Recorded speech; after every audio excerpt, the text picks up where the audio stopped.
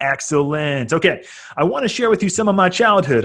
One of my first video game consoles was the Game Boy. Do you know what a Game Boy is? You guys don't know what a Game Boy is. A Game Boy is amazing technology. And it was even better when I got this device, there was a cable that you could connect two devices so that you could play Tetris against one another by connecting it with this old school wire. That was the coolest thing in the world to me back then, and I loved it. But since then, games have really taken a change, man. The games that we see today are very different from the games that used to be. In fact, there are articles now that talk about the nature of video games and the gaming industry. It's a billion-dollar industry. It's got the kind of it's got high quality graphics and tracks that are amazingly well produced. And as a consequence of that, people play games all over the place. Games have taken over and they become a monstrous aspect of our society, which brings in bajillions of dollars, bajillions. And yes, it's an actual number. But the problem with that is that for a lot of people, we know that games can be highly addictive because they transport us to a different place and a different time, and the rules are easy. It's not like life, where life is complicated and hard. You can't quite figure out what's the right from the wrong or the relationships that are challenging. In games, you're kind of sucked into a different reality where you can now participate in something that has clear defined rules and clear defined roles, and there's points and there's leveling up and there's different elements that make it kind of something that just sucks you in and makes you enjoy virtual reality as opposed to real life. Now, I'm not knocking games. I'm not knocking games in the least because I like games. We have a gaming console. We have a lot of stuff like that. But what I am saying here is that the problem with games today is that they're so addictive because they're made to be something that steals you into it and sucks you into a world that isn't real life.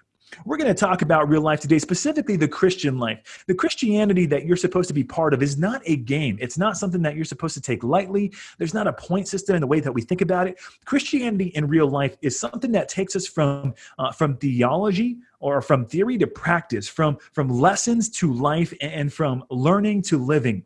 That's the kind of life that we need to pursue. We can't live in this fantasy world. We have to practice Christianity in real life. And here's the thing, guys. What I'm going to share with you today from Paul's letter in the Colossians, perhaps the last time that we're in Colossians. I think we might be in it again this weekend if we meet together. This lesson here that you're about to hear may be stuff that you're like, yeah, I know that. But do you really know that if you're not practicing it? It's like having a cheat code, and you have a cheat code to a game, and it's up, down, left, right, 15 times, and then start A, B, or whatever. That's old school for you right there. That was a real cheat code. If you don't use that cheat code, do you really know it? I mean, okay. Sidestep. I know some of you don't like to cheat on games and you don't ever look at the player's manual, whatever. But if you know something but don't apply it, do you really know it? Is it truly knowledge if you know something and yet aren't practicing it? As someone once said, common sense is not common practice. And sadly, that's also true in the church, where a lot of people engage in church-like activities, but the real Christian life that is something that they're called to be part of is woefully lacking. So today we're going to talk about how our great love for Christ should cause us to live differently than the rest of the world. This is Christianity in real life. And for that, we're going to look at Colossians 4, starting at verses 2 through 4. This is picking up right on the end of where Evan left us off last weekend. And so Paul is now closing his letter. He gave instructions about how to obey your authorities, playing your role, and when Jesus joins a family, how that affects us. Now he's going to start talking about, okay, these are my landing instructions. He's landing the airplane, and there's things that he wants you to know. So here's what he says. He says, continue steadfastly in prayer. That's important there because this is the governing imperative. Continue steadfastly in prayer. And you're not only that, but you're to be watchful in prayer. You're to be thankful in prayer. And then he says, at the same time, I want you to pray also for us that God may open us a door for the word. In other words, I want to spread the gospel everywhere. I want to talk about the mystery of Christ, the one who's preeminent, the one who's God in the flesh, who dies for our sins. He says that it's because of that I'm in prison. And he says, I want to pray help me to pray that I might make it clear so that I can speak to everyone without issue. Man, I love this because there's so much packed in here for us as Christians. What we need to start with that Paul is making clear to us is that prayer ought to not be just something that we pay lip service to. Prayer ought to be a lifestyle. In fact, when Paul uses the word continue steadfastly in prayer, I like some of the translations. They use the word be devoted to prayer. or persevere in prayer. That's the idea here, that prayer is not something that is meant to just be a peripheral aspect of our lives. It's this idea of continuing to come back to it. If you're on a sports team, you know that when you go to practice, not always do you ever feel like going to practice, right? Sometimes you wake up tired, you had a long night, you didn't sleep well, and so when you go to practice, you're tired, but you do it anyway because you're devoted to that. Paul says that ought to be your same mentality when it comes to the kind of life that you have in prayer. It ought to be a lifestyle. We got to be known for that. You know, everyone's got a platform these days. I kind of talked about that a few weeks ago. Everyone's got a platform, right? Everyone's got they got a shtick that they're known for. You might know Charli D'Amelio. Charli D'Amelio, she's a dancer. She's really young. She's all like your age. She's got a bajillion followers. You might know Spencer X. He's known for making beatboxing with his mouth. He's got a bajillion followers. You might know the crazy cat lady. She's known for cats. You know, all that to say, you ought to be known for prayer. You may be known for a lot of things, but the things that the Christian church should be known for is prayer. That's how Paul says it. Continue steadfastly in prayer. And now think about the opposite of steadfast. Lackluster, lazily, haphazard, off and on. That's not steadfast. And for some of us, I know you know what I'm talking about here. Prayer is hard. And because prayer is hard, we don't give it the attention it deserves. We're not following the word of God here when Paul says, continue steadfastly in prayer, because we're so caught up with a million other good things to do that the best thing we should do doesn't get the best of our ability. So these are 3 desperately needed prayer practices that Paul wants us to understand. Continue steadfastly in prayer. I'm working off of that concept. And the first thing that you ought to do in your prayer practice is pray strategically. Pray strategically. When Paul says continue steadfastly in prayer, he says being watchful in it. Being watchful in it. And that's where I'm getting that concept of strategic prayer. The concept of watchfulness in prayer is constant. Scripture is replete with ways that this is highlighted, but let me just give you a few. When Paul's talking to his disciples, he says, watch and pray. So there you go. Watch and pray that you may not enter into temptation. The spirit indeed is willing, but the flesh is weak. Now tell me that's not a good description of prayer as you experience it, right? Prayer is something that we desire. If you're a Christian, you desire it. Your spirit yearns to be in prayer and communion with God. And yet you also know that physically, that's hard. It's hard to keep your mind focused. It's hard to keep your eyes on Christ. But this is what God says that we're supposed to do. And he says, watch and pray. What is that idea of watching mean? Well, watching in the sense that you are alert to the dangers that are in front of you and beside you and around you. You're watchful. It's like being a sentry. It's like being a security guard. Security guard, he kind of walks the perimeter. He's got a flashlight. He might have a very powerful taser. He's watchful and he's aware of all the dangers. He knows where the weak parts are. And God is saying through the words of Paul that your prayer life ought to have a similar kind of vigilance, that you're watchful about the ways that you are weak. You're watchful about areas of temptation and sin. And Paul says it like this. He says, be sober-minded, be watchful. It's a kind of if you ever taken like NyQuil makes you all droopy and drowsy and kind of puts you to bed really well. That's why I like using it when I'm sick, because it just knocks me out. But Paul says Christians ought not to be drinking spiritual NyQuil. We ought to be sober-minded. We ought to be watchful about all the things that are around us. Specifically, he says, not only temptation, Paul says, but also your adversary, the devil, prowls around like a roaring what? Yes, a cat. A cat, people. This is why we don't like cats as Christians. I digress. A roaring lion seeking someone to devour. The idea here is that if you're not aware, if you're not paying attention, you're going to be devoured because you're going to walk into one of his traps. You're going to find yourself overwhelmed by the work of the enemy. You have an enemy. He's looking for ways to take you out, and you ought to know that. Scripture repeats the warning. You got to pray strategically, having your eyes wide open. So what does this look like then? As you're praying, when you're praying strategically, the idea is that you're recognizing, Lord, I'm weak in these areas. Lord, I see my friend. She's struggling with this addiction. God, I see my bro. He seems to be going to the websites constantly, or he's following these people that he shouldn't be following. You're aware of people's sin, not to blast them, but to pray for them so that they could be protected. You're aware of your own sin. God, keep me from evil. God, please protect me from myself. Lord, help me to love righteousness and to hate the wicked things that I do. Now, Lord, I find myself gravitating toward lying, toward lust, toward gossip. I find myself gravitating toward laziness or disrespecting my parents because they make me angry. Praying strategically means that you're praying against sin. You're aware, get eyes wide open about the ways in which the devil wants you to sin against the Lord. Pray strategically. That's a desperately needed prayer practice. If you're not already aware of your sin and letting that draw you to confession and dependency upon the Lord, you're not praying right. What else? The first thing, so we say prayer ought to be a lifestyle, a practice. We're continuing steadfastly in prayer. The first aspect is being watchful in it with thanksgiving. So the second part of it is the thanksgiving aspect of it. It might be tempting as you're praying strategically and you're seeing the world around you and in terms of black and white, man, sin and righteousness.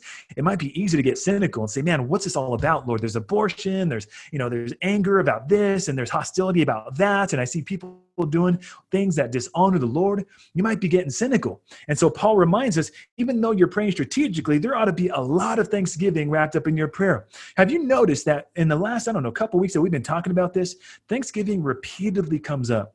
And that's because the Bible makes it clear that as a Christian, even though prayer is a part of our lifestyle, thankful prayer is probably chief in that.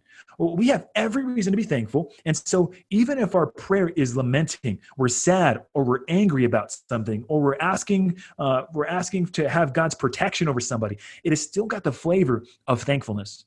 The idea is something like this. Let me show you here. 2 Corinthians 9. Paul says, you will be enriched in every way to be generous in every way, which through us will produce thanksgiving to God. For the ministry of this service is not only supporting the needs of the saints, but is also overflowing any thanksgiving to God. The idea here is that all of our lives, every day you live, every time you sit down for a meal, every time you put on fresh, clean clothes, every time your eyes open and you can see colors if you're not colorblind, every time your legs walk and they're healthy legs and they're not messed up, or every time you take a breath and you're not struggling to breathe, every time you drink clean water, every time you walk down the street and you got sunlight blasting upon you, every time you go to the beach, legally go to the beach, and it's beautiful and the waves are crashing and you got the bioluminescence, these are things to turn and say, God, thank you for life. Thank you for your goodness. Thank you for your common grace, not only toward me, but for all the people that I live with. Thank you that we have law and order for the most part. We're not ransacked by anarchy. God, thank you for all the things that you give me. So even though Christians pray in reality, we are aware of evil and wickedness, we still pray thankfully. This is a pattern. This is a characterizing effect of our lives. We pray thankfully. Okay, last thing here. These are the desperately needed things. I want you to look at verses 3 and 4. He says, at the same time, as you're praying about these things, praying for yourselves, pray also for us. Who's the us? Paul's missionary band. Pray for us who are spreading the gospel, that God may open to us a door for the word to declare the mystery of Christ, on account of which I'm in prison, and that I may make it clear, which is how I ought to speak. Paul's overwhelming concern. He's like, even though I'm in prison, I want to preach Christ. I don't care if I'm in Chino Penitentiary.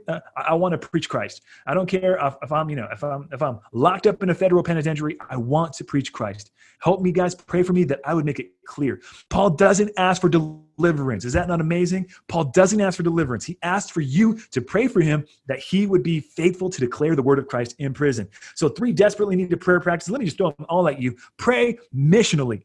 Pray strategically. Pray thankfully. Pray missionally. Your desire ought not to be, God, please deliver me from this bad situation. Your desire ought to be, Lord, use me in this situation.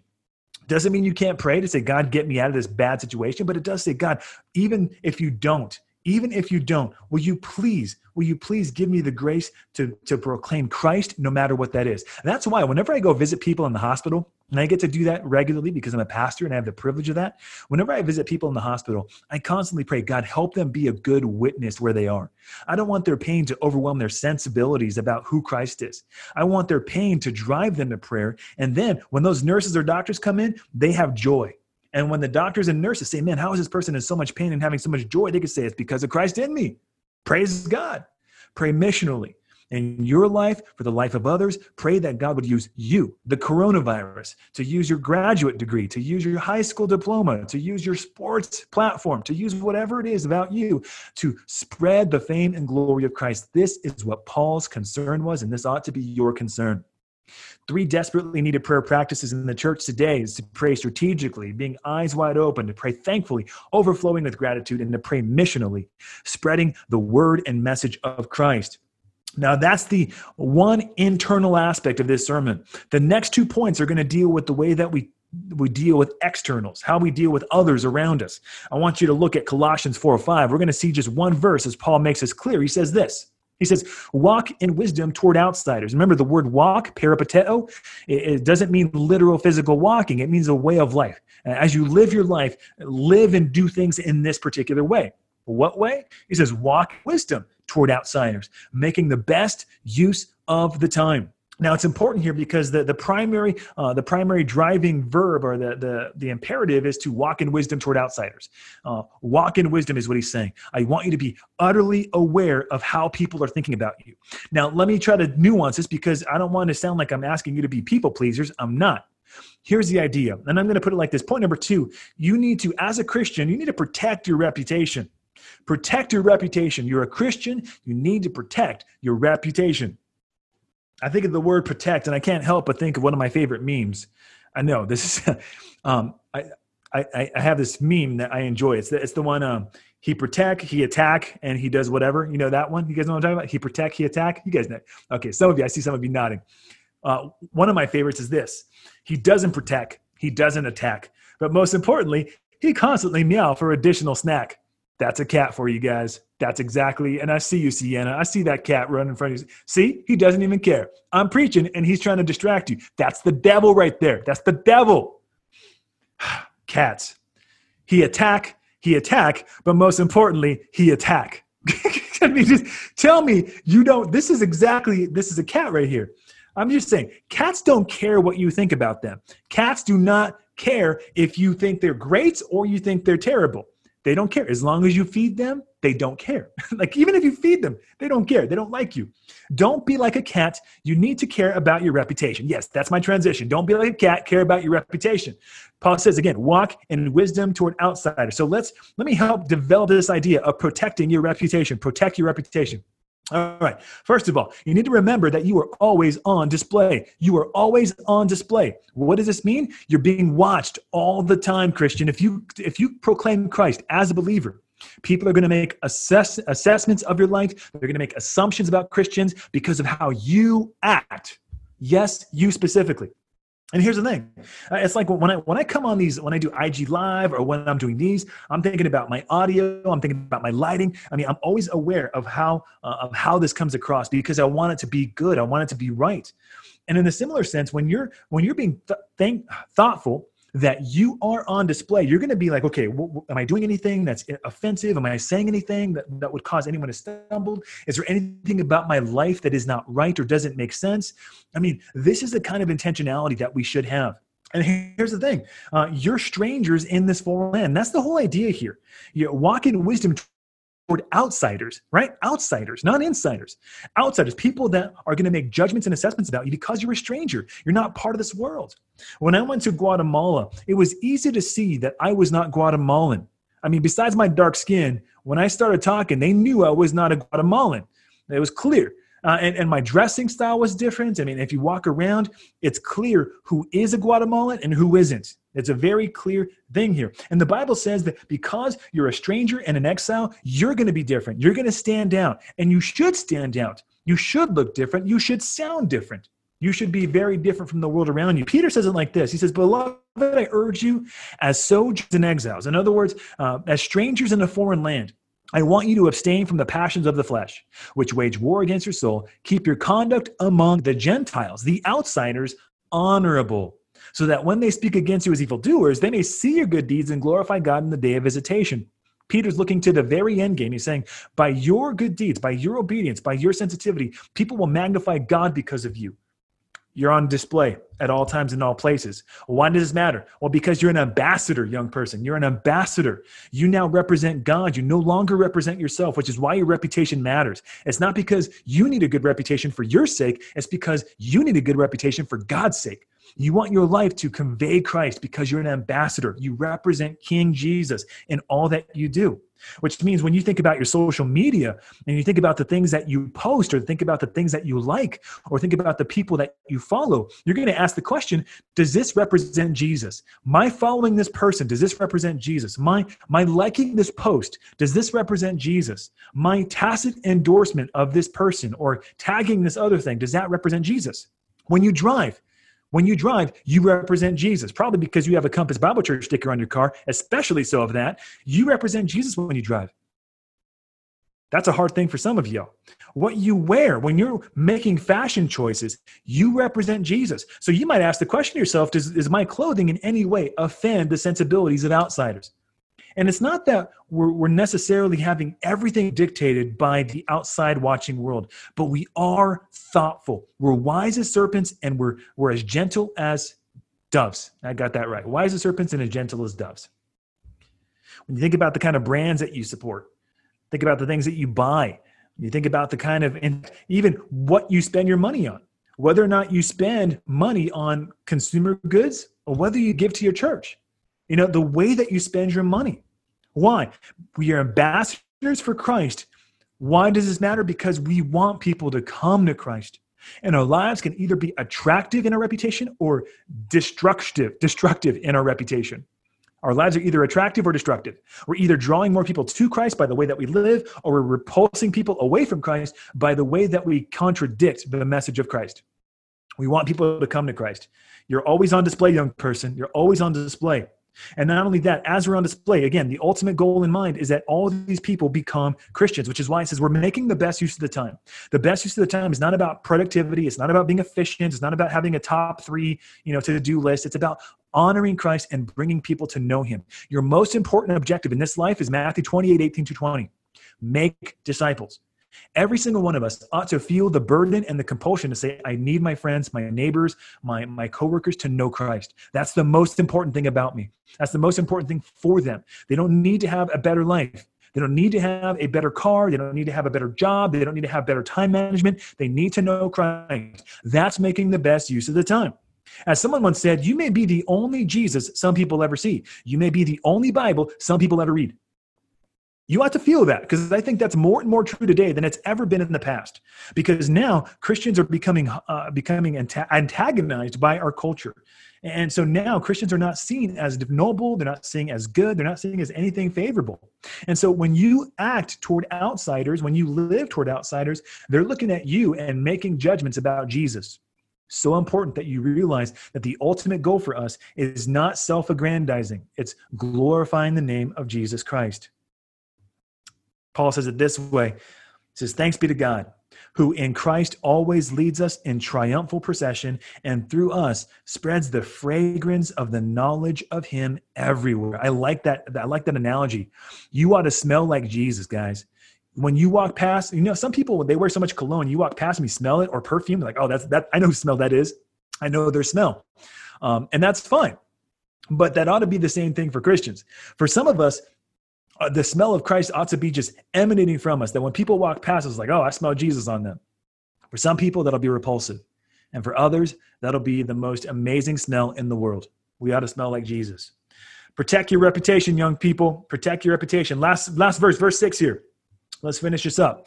Verse 6, Paul says there's not only a way to act toward outsiders, in general, but there's also a way that he needs us to speak toward them. He says, let your speech always be gracious. And it's not just gracious, but it's seasoned with salt. It's truthful, so that you may know how you ought to answer each person. You know how to answer each person. So it's protecting your reputation. And part of that reputation protection is also learning how to speak with grace and truth. So point number 3, I'm going to put it like this here. I need you to point number 3, speak with grace and truth. Yes, it's not on the screen just yet. Hold on a second. It's coming now. Speak with grace and truth. I got on a tangent as I was preparing for this message, and I started looking up this thought here that I had about Californians having an accent. Have you ever heard that Californians have an accent? Some people say that we do. And I've always thought that they're wrong. But I found out that when people say accent, they don't necessarily always mean like a certain tone or way of, we don't draw our R's out. We don't say, what is the East Coast? I mean, we don't sound like Texans. We don't sound like people from Massachusetts or Wisconsin. We don't have different mannerisms with our tone. Ours is in the verbiage that we use. So for instance, you might be a Californian if you've ever said, take the 5 South. instead of saying take 5 south, which other states apparently that's what they do. They don't put a the in front of the freeway name. They just say take 15. Okay, no, we say take the 15 or take the 5. You might be a Californian if you said, yeah, I'm stoked. Stoked is a Californianism. If you've ever said that's gnarly, that's a California thing. If you've ever said bro, bruh, brah, that's a Californian thing. If you've ever said the words rad, that's a Californian thing. Californians do have an accent. It's just not, it's not what you normally think of. It's a type of phraseology. It's terminology that we use that is very much us. And if you've ever used that language, you know you're a Californian. Christians have an accent too. Our accent is gracious speech that is seasoned with salt. All day, always, all the time. So what does a Christian accent sound like? Well, first of all, it is deliberately kind and respectful speech. Deliberately kind and respectful speech. Let your speech always be gracious, seasoned with salt. The idea here is that when we talk to people, we are speaking to them in a kind of term that says, I respect you. I respect you. Even if I don't know you, because you're made in the image of God, I respect you. That is the default setting for Christians. Deliberately kind and respectful speech. I remember when I first became a Christian, something about me that changed, I think, was one of the bigger things that I suddenly had a much gentler way about me with other people. I mean, sir, ma'am, yes, please, no, thank you. I mean, certain, in my mind, I guess now common, became something that God kind of wanted me to do. I felt like, man, I really want to show respect for people because I want to be gracious and kind and attractive in my witness. Just deliberately kind and respectful speech. It's a demeanor and posture of care for people. It's Philippians 2:3, where Paul says, count others more significant than yourselves. It excludes vulgarity and profanity. It excludes offensive speech in any way. It is a kind of soft answer that turns away wrath. It's the kind of a conversation that is dignified. That's what the conversation is that is for a dignitary, an ambassador. This is what's fitting for a Christian. Now, that doesn't mean that you agree with everything they say or that people won't harm you, but it does mean that you have a default posture toward people. And not only that, but you are speaking faithfully true and honest words. And the sense of this, I want to be sure for you to understand, is that there is grace here. It's gentle. It's not overtly confrontational. It's not necessarily aggressive. Faithfully true and honest speech is characterized by the fruit of the Spirit, right? And gentleness is a fruit of the Spirit. So what this means then is that we're not afraid to deal with the truth. We're not afraid to tell the truth. We're not afraid we're not afraid to be people of integrity. We don't live in half-truth land. We don't tolerate pretense. We're the kind of people who our relationship with God and others is built on the foundation of truthful speech, faithfully true and honest speech. Which is why it's so important that the gentle part of this be a factor, because we know that when people speak the truth, often it hurts. The truth is a powerful and often painful reality for us, which is why when we think about Jesus, John chapter 4, when Jesus is talking to the woman at the well who's had a ton of husbands, he didn't call her a hussy or a floozy or say, get away from me, you adulterous woman. He wasn't harsh with her. He was incredibly gentle, but he did not shy away from the truth. He said, it is true that you do not have a husband because you've had 5. And the one that you're with now is not your husband. I mean, that's amazing. That's the kind of attitude. That's the kind of response we should have. That's the kind of accent that we as Christians ought to have. If you're a young person, your language ought to sound deliberately kind and respectful, and it ought to be faithfully true and honest speech. Christians don't shy away from the truth. Christians don't soft hand or soft pedal it, but we are gentle with it, guys. This is what it looks like to be a Christian in real life. We don't tolerate lies. We don't tolerate foolishness. We don't tolerate the things that the world tolerates. And I know that's so prevalent today with the idea of genders and women's rights and the way that we couch language to say something different than what it is. That's not something a Christian tolerates because we deal in the realm of truth. We don't call it a woman's right to choose. We call it murder. We don't call it the things that the world wants to call. And that's why language is so important, guys. It's not just a matter of preference here. Language is a matter of theological precision. Language is a matter of life and death, which is why when you go out and you're talking to your friends, you got to be careful and be thoughtful. Am I speaking with a Christian accent or am I talking like the world?